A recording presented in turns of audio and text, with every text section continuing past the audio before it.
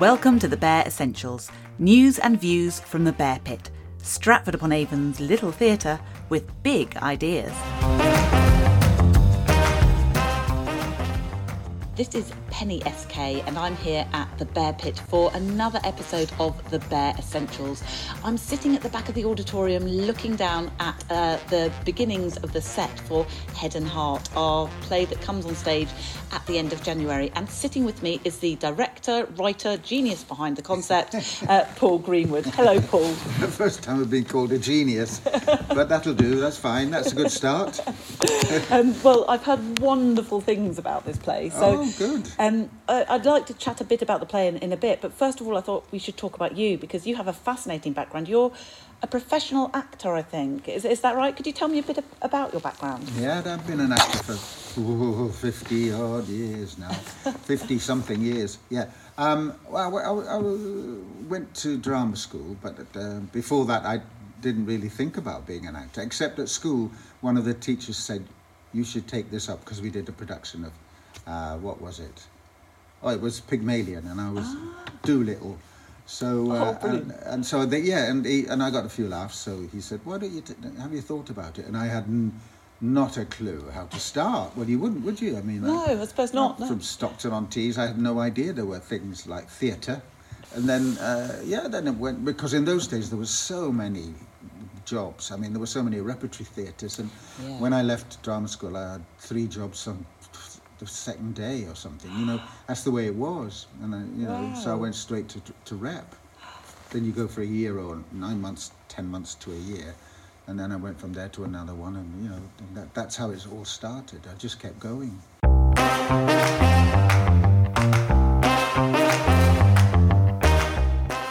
You've also been on stage at our slightly larger theatre in town, haven't you? Oh, yeah. You've been an RSC actor for a while. What might we have seen you in at the RSC? Oh, well, it's a long time since I've been there, but my first part was in Comedy of Errors, and then I did it again recently.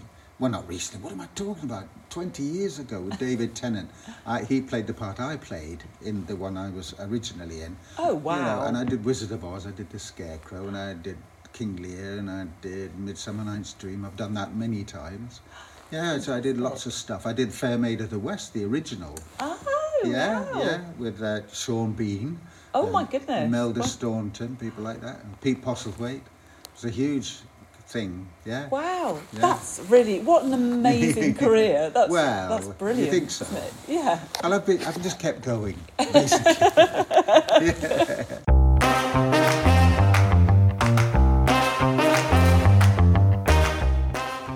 You've now sort of crossed over into writing slightly, although I'm sure you still do the acting. So, yeah. Is this the first play that you've written? No, I've written quite a lot.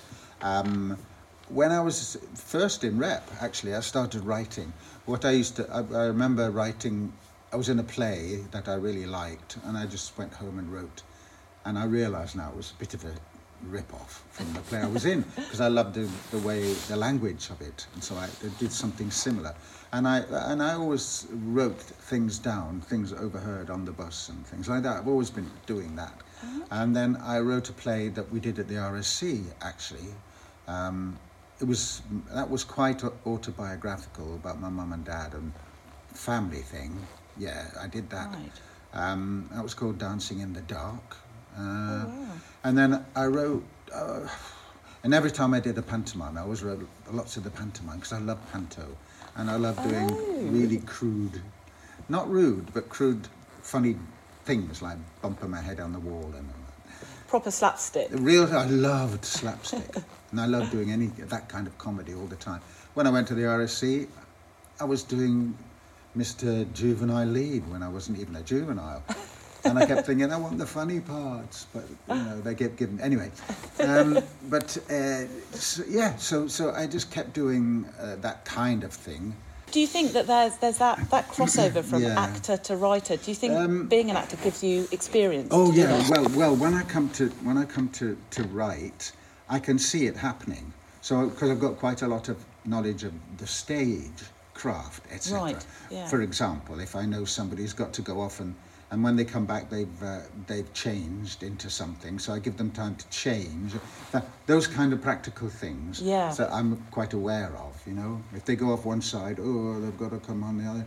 It's all in my head, that kind of thing. Right. Because of all the work I've done with these great directors. And I've learned an awful lot from the Trevor Nunns and the Adrian Nobles and all these people, you know.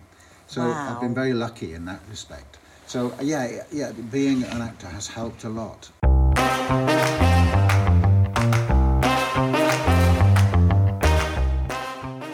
So the genesis of this play has taken place over several years, hasn't it? So Well, a few years, yeah. I had when I was writing, whenever you know this, when you're writing, you have these voices in your head, which is you saying, no, that's rubbish. No, you've done that before. That's not. Well, you can say it better than that. What are you talking about? It's not. It's just funny little jokes. So all these voices, I thought, I would bring onto the stage in character as characters. Right. Yeah. That's. I mean, I think we can all empathise with that, can't we? That sort of voice in our head. Yes. And I love that concept of actually bringing that to life and showing what that's actually like, in a sort of much more physical, in a much more tangible way. Yeah. It's fascinating, Paul. What we're going to do, I think, is I'd love to talk to you a little bit more about the play. So what we'll do is we'll call into this podcast, but come back for part 2 because we're going to talk in a little bit more depth about exactly who's going to be treading the boards for you. So thank you ever so much for your time. No, thank you. It's been lovely. Thanks very much.